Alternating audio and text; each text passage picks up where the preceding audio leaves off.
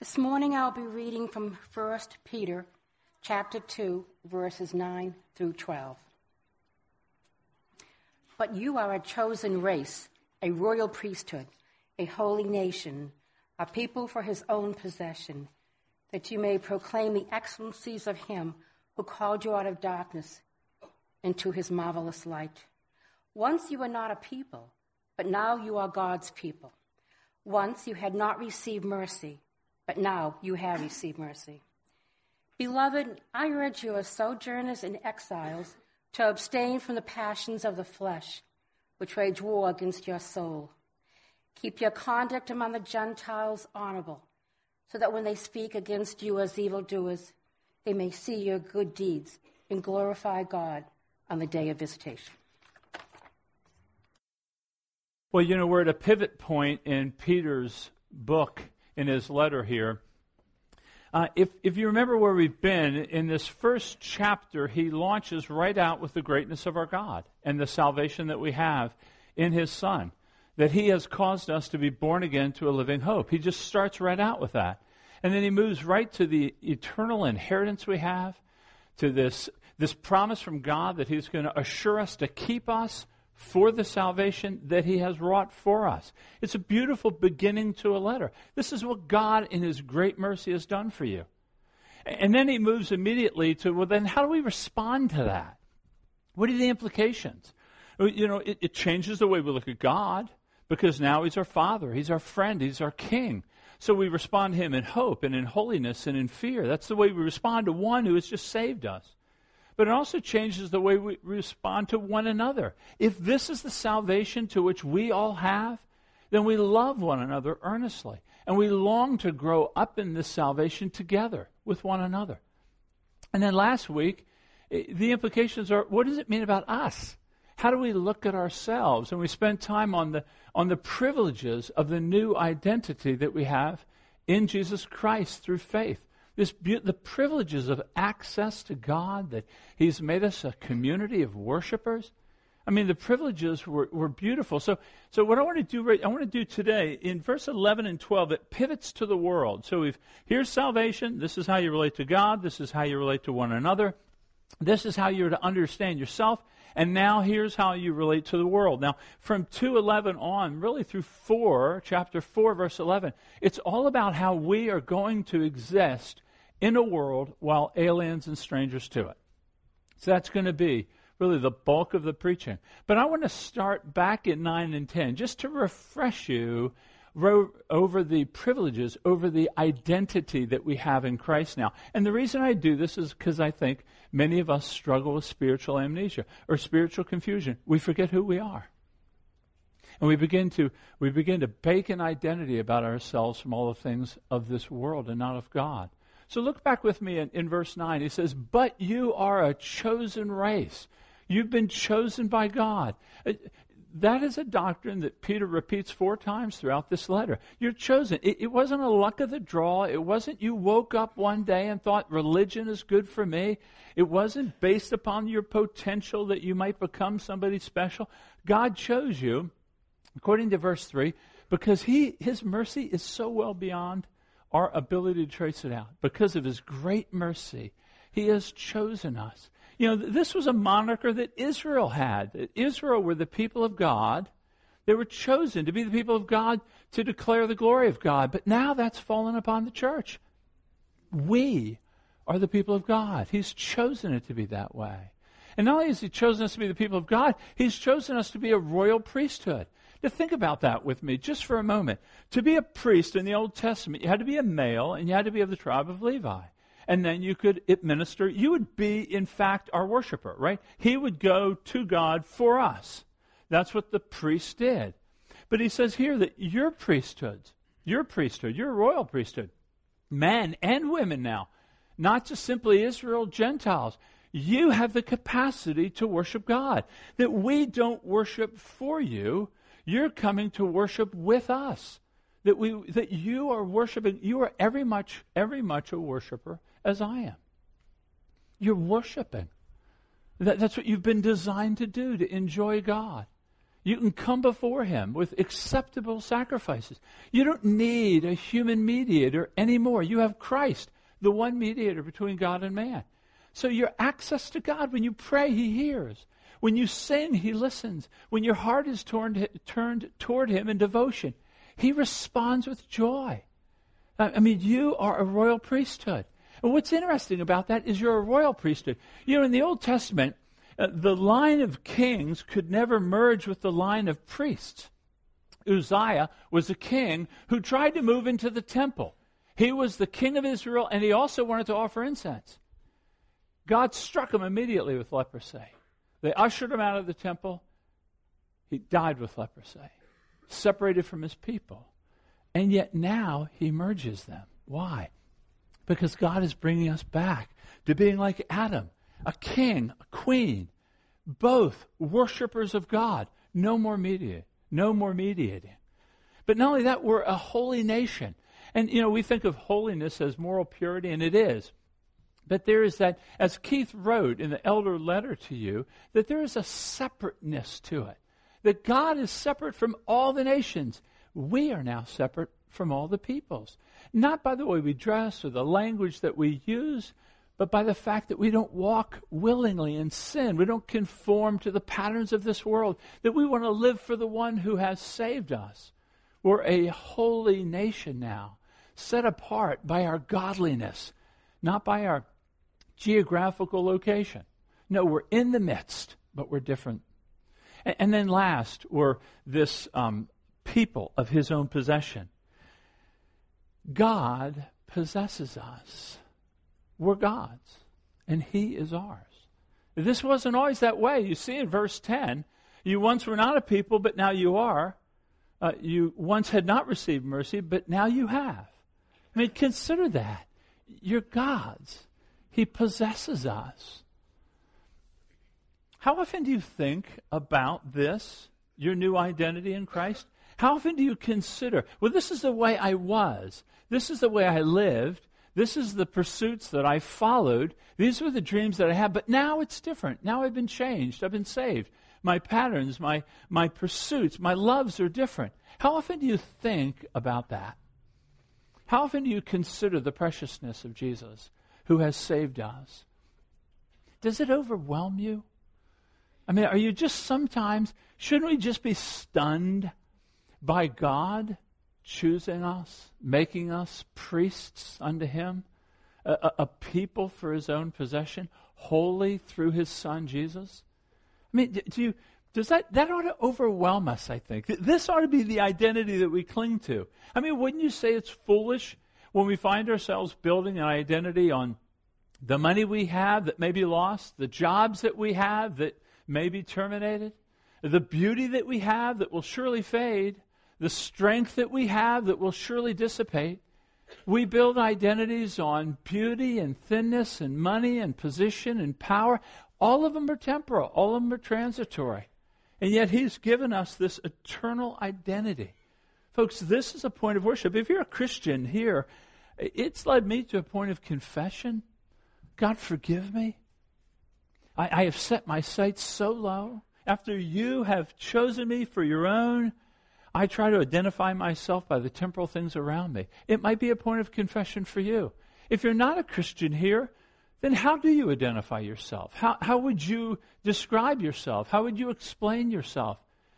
And is it not a precarious venture to identify yourself with everything that's temporal? What happens when the job changes? What happens when the market goes down?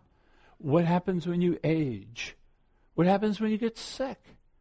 What happens when you fall out of favor? It's a precarious way of identifying ourselves by the things of this world. But here, God invites us to be his own. So I want you to revel in that with me.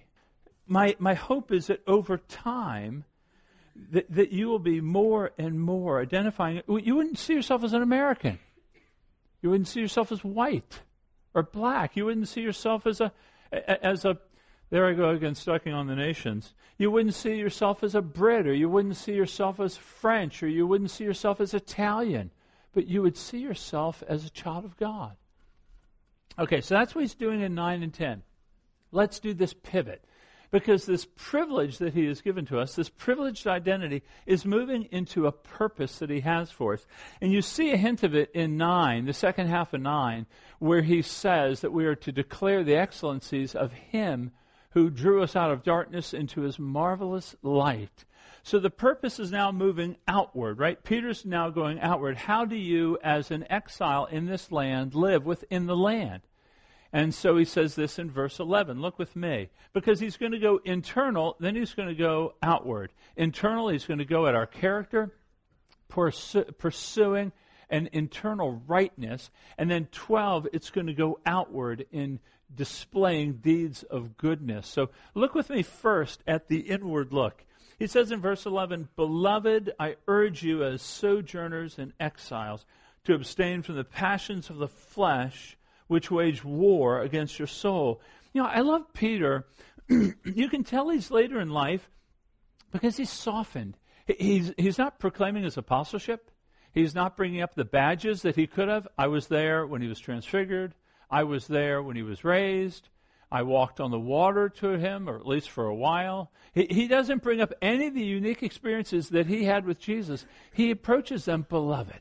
It's a term of affection. It's a term of closeness. It's like a father speaking to a son about watching his life. He says, Beloved, I urge you. And that word for urge is like, I'm pleading with you. I'm imploring you. Please listen to my instructions and abstain from those passions of the flesh which war against your soul. Now, he's not urging us to not have desires. We're all, one author said, we're desire factories. We desire all kinds of stuff, and many of those desires are good. I mean, if you haven't eaten in a while and you're hungry and you desire to eat, nothing wrong with that. I mean, some desires are very good. What he's urging us against is the desires that war against our soul. These desires that control, these desires that govern, these desires that dominate us in a way that our spiritual life is being impacted negatively.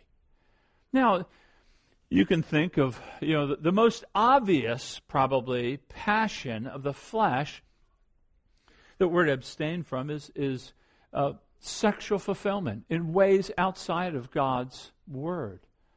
That we have a passion to be intimate. Now, God's given us that. That's a good thing to be expressed and enjoyed with your spouse.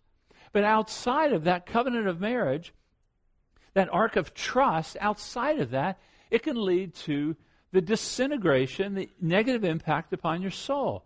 Now, we know this is an issue here. I mean, pornography is a massive business. And by the way, both for men and women, it's massive. And you see it even in semi-benign fashions. When you see the car commercials, and you see a very attractive woman that's selling the car. Now, maybe she's a grade A mechanic. I don't know. The way she looks, it doesn't seem like she knows how to lift the hood of the car. But she's selling the car. Why? Well, because she's attractive. She's playing into the desires that we have. And so he's saying, abstain from these desires that they move us into and they govern us. Not just sex, but passions for things, new things. I need the latest iPhone, the latest iPad. I need the latest piece of technology. That I see someone that has something that's newer than me, I want that. Or I want the best of something. And it's just this continual just pattern of pursuit and pursuit of newer and newer things. Or perhaps it's security and comfort. You work hard. You work too hard at your job because you want to secure enough money for retirement. And you begin, and your family is impacted. Your church is impacted. You're being impacted because you have this need to make sure I have enough. But it goes on. The need to be right. I mean, the revenge, the anger, the bitterness that can well within us because our perception or our being right has been maligned. So I mean, these passions of the flesh can vary from subject to subject. Remember, it's the object of the passion that determines whether it's good or not. And he's saying, excuse me, he's saying abstain from these. Abstain means keep your distance. It's like if it's an edge, don't go walking along the edge. Stay back from it. So what impulses do you have most? I mean, when you have those moments of time where you're not thinking about anything, where does your mind go? If you were to ask yourself the question, what do you love so much? Or what do you fear losing? What do you fear greatly losing?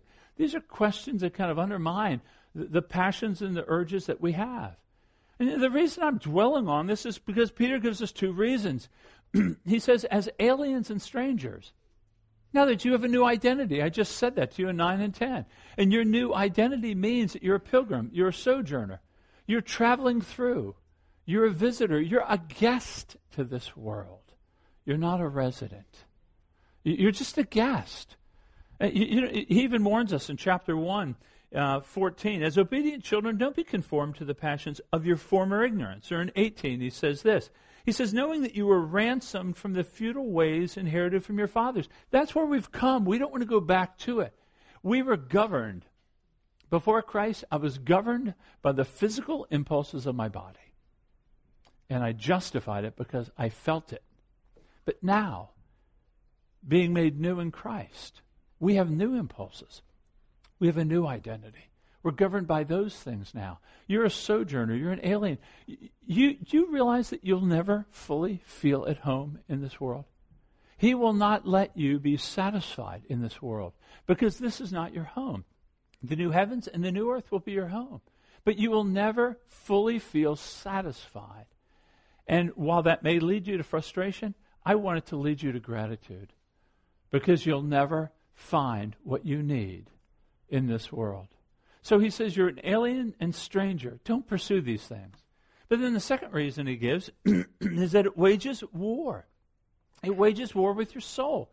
This is a different type of battle here than we're used to. It's going after the soul. See, what desires do is they promise happiness and fulfillment, but they never fulfill their promise. I mean, you know the cycle.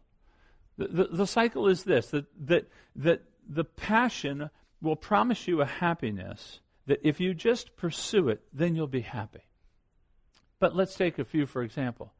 So you move into pornography, and you look at pornography, or you engage in illicit sex. The exhilaration is there, no doubt, and the excitement is there, no doubt, but just for a season.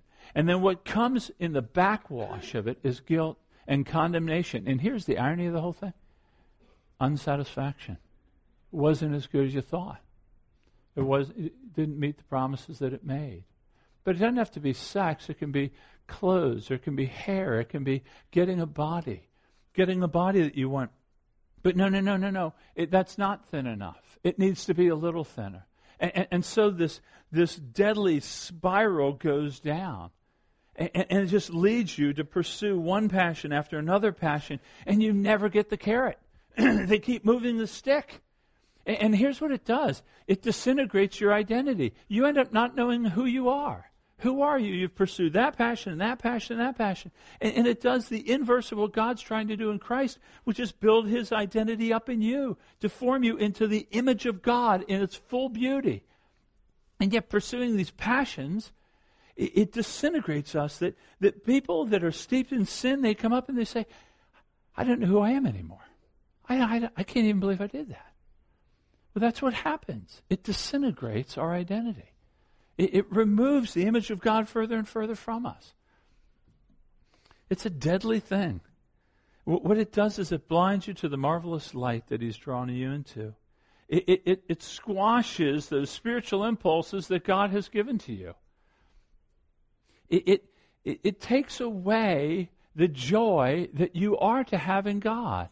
You know, I was reading the Bible with a friend, Mark chapter 4 this week. We were looking at the parable of the sower, and you know, the seeds fall in the soil with the thorns, and the thorns grow up and choke the life out of the person, choke the spiritual life. And when Jesus explains the parable, he says that the thorns are the cares of this world, the deceitfulness of riches, and the desire for other things. Just those desires alone begin to choke the spiritual joy and satisfaction. When you read through the first two chapters of Peter, you've been told that God has foreknown you, you've been sanctified by the Spirit, you've been sprinkled by Christ, clean, that God's given you new life to a living hope in Him, that we have an eternal inheritance, that He's going to protect us, that we're built upon a living stone, that we're forever the children of God. These promises to you, people, they are unfathomably valuable, and yet they can be dimmed by the pursuits of all these desires that we have. And so He warns us. That's what He's doing. He's being kind to us. So if you're a Christian here, would you first at least agree with me that there is a battle that we're in? Let's agree in the reality of the battle. You won't see this battle in the newspapers. There's no headlines about it. Nobody on the street's going to warn you this is coming. But the battle for your souls rages as I speak. It's the reality of it. We have it. Many of us, we don't worry about our souls. Oftentimes we take little interest in them. But may I remind you that Jesus said this.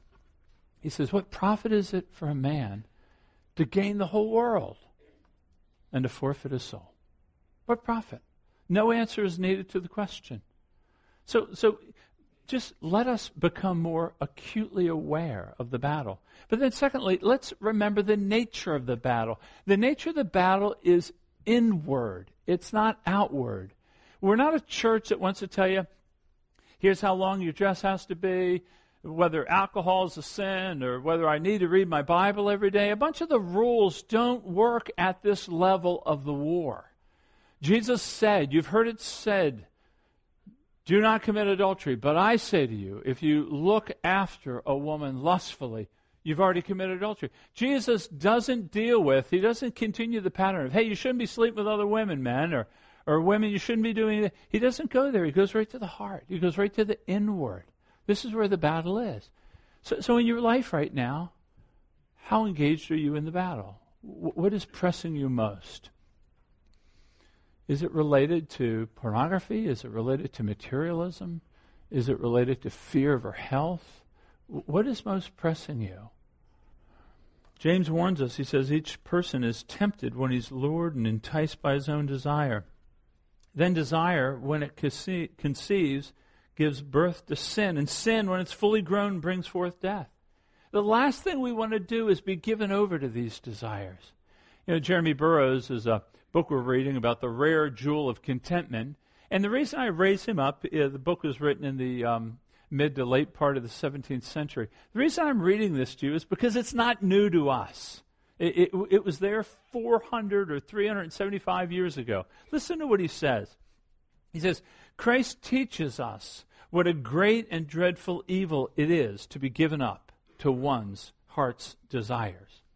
He says this, he says, you are crossed, and what he means by this is you're upset.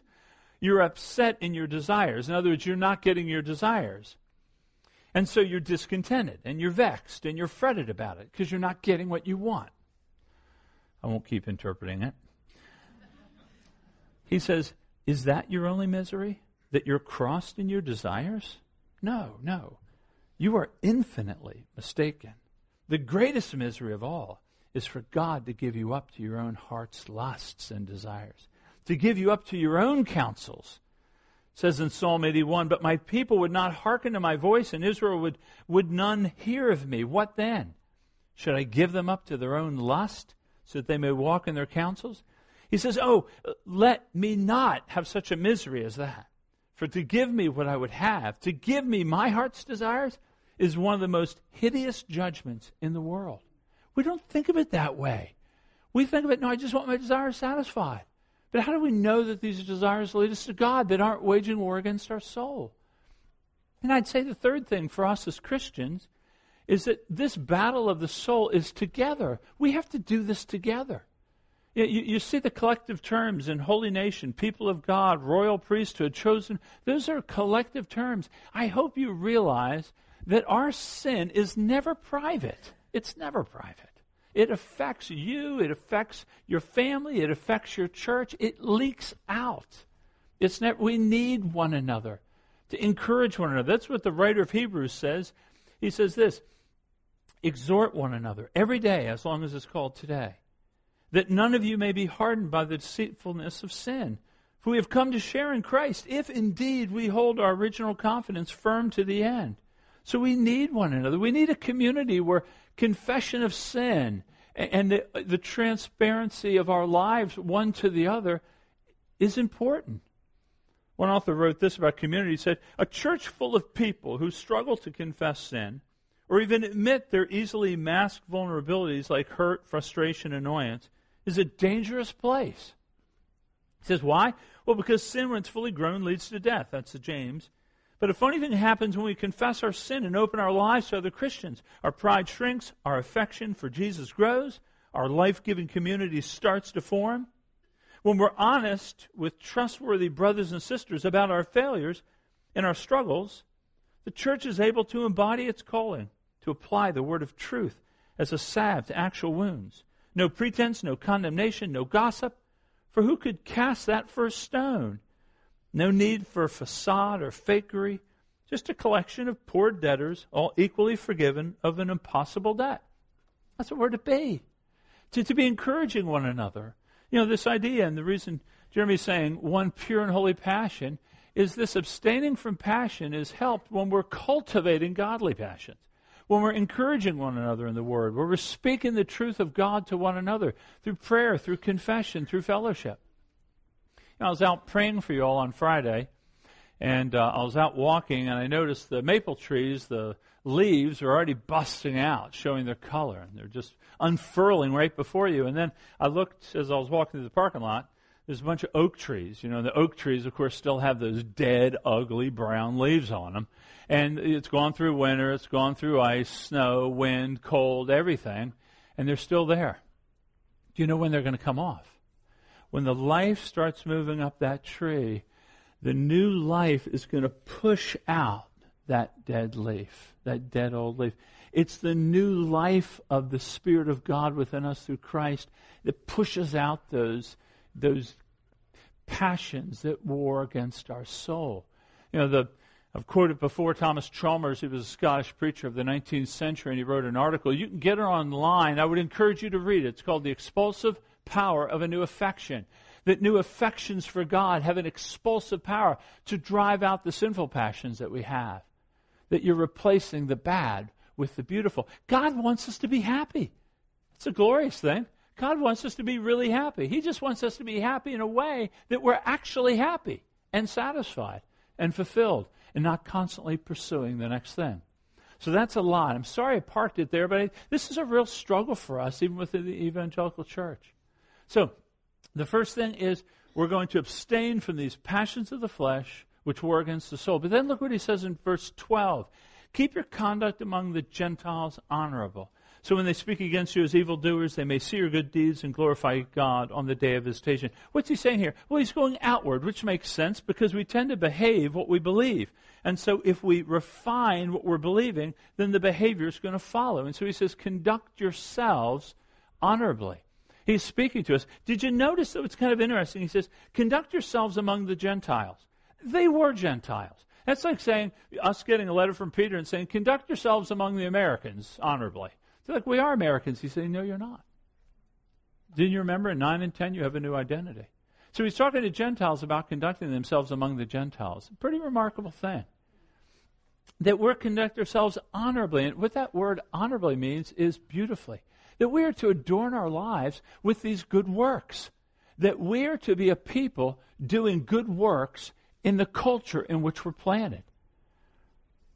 He will speak about, starting next week, how this actually looks in the different spheres of life.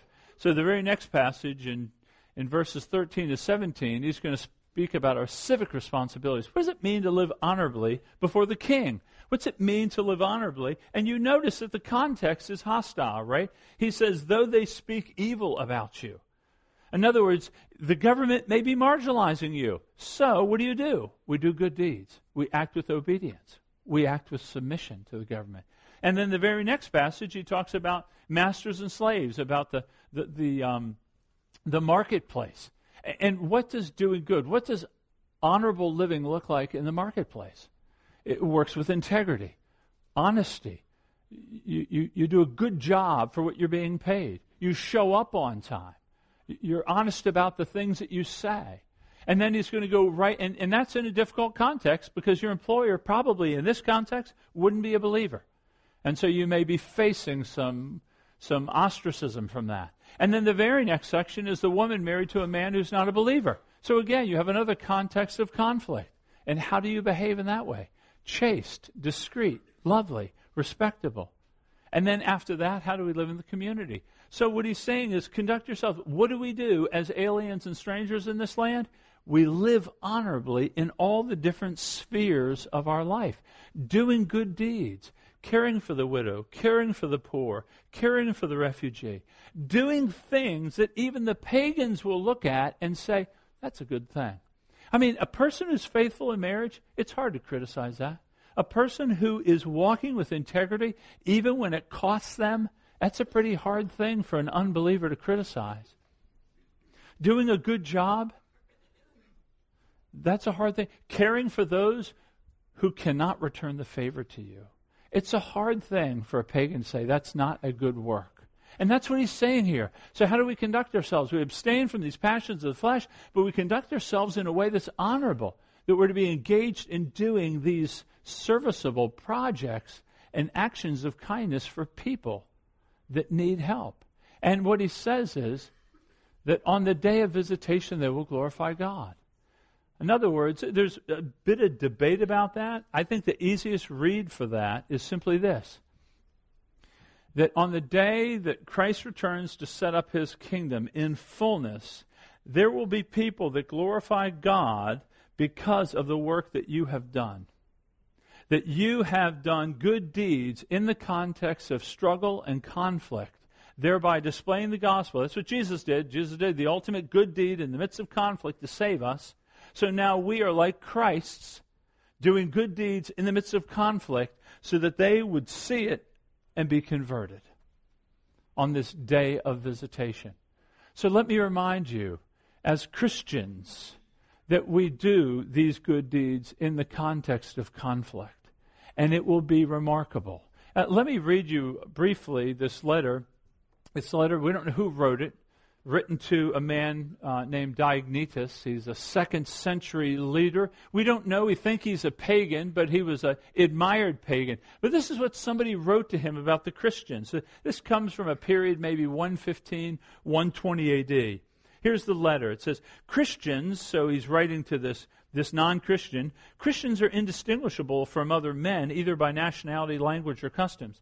They do not inhabit separate cities of their own. They don't speak a strange dialect or follow some outlandish way of life. Their teaching is not based on reveries inspired by the curiosity of men.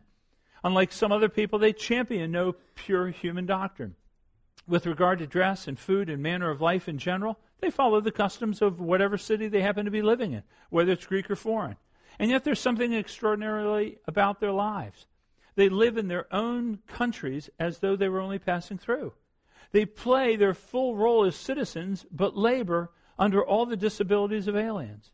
Any country can be their homeland, but for them, their homeland, whatever it may be, is a foreign country. Like others, they marry and have children, but they do not expose them. They share their meals, but they don't share their wives. They live in the flesh, but they're not governed by the desires of the flesh. They pass their days on earth, but they are citizens of heaven, obedient to the laws, and yet they live on a level that transcends the law. This is written about the Christian. This is about us. So we want to recognize that we want to do good works in a context that may move towards a marginalizing of the church. So be it. So be it. We live doing good deeds, and we do them for the benefit of the city. You know, many of us, I think, we have this, at least I was raised kind of with this idea that it's pure in the country and it's filthy in the city. Sin knows no geographical boundaries. No, we're to do good where we're planted. We're to be aspiring to serve those around us. Are you engaged in some act of missional care?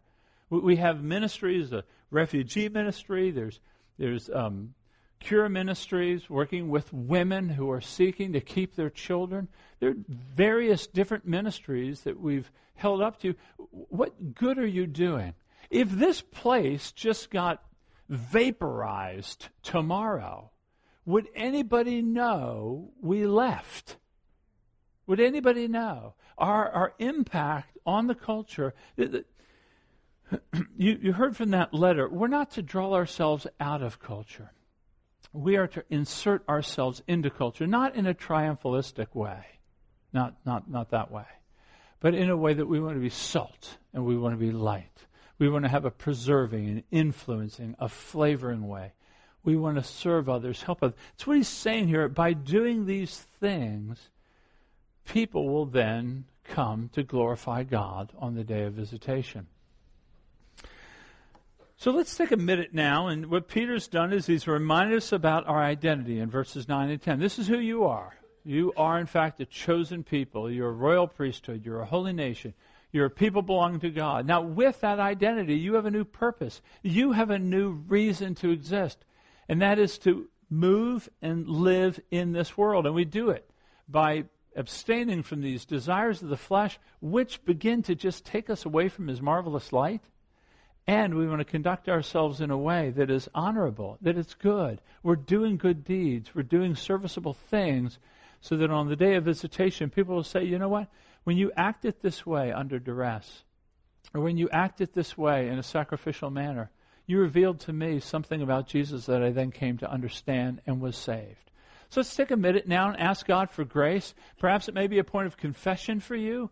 Just pray silently, confession, or perhaps as a point of rejoicing that God has moved you into a greater understanding of that identity.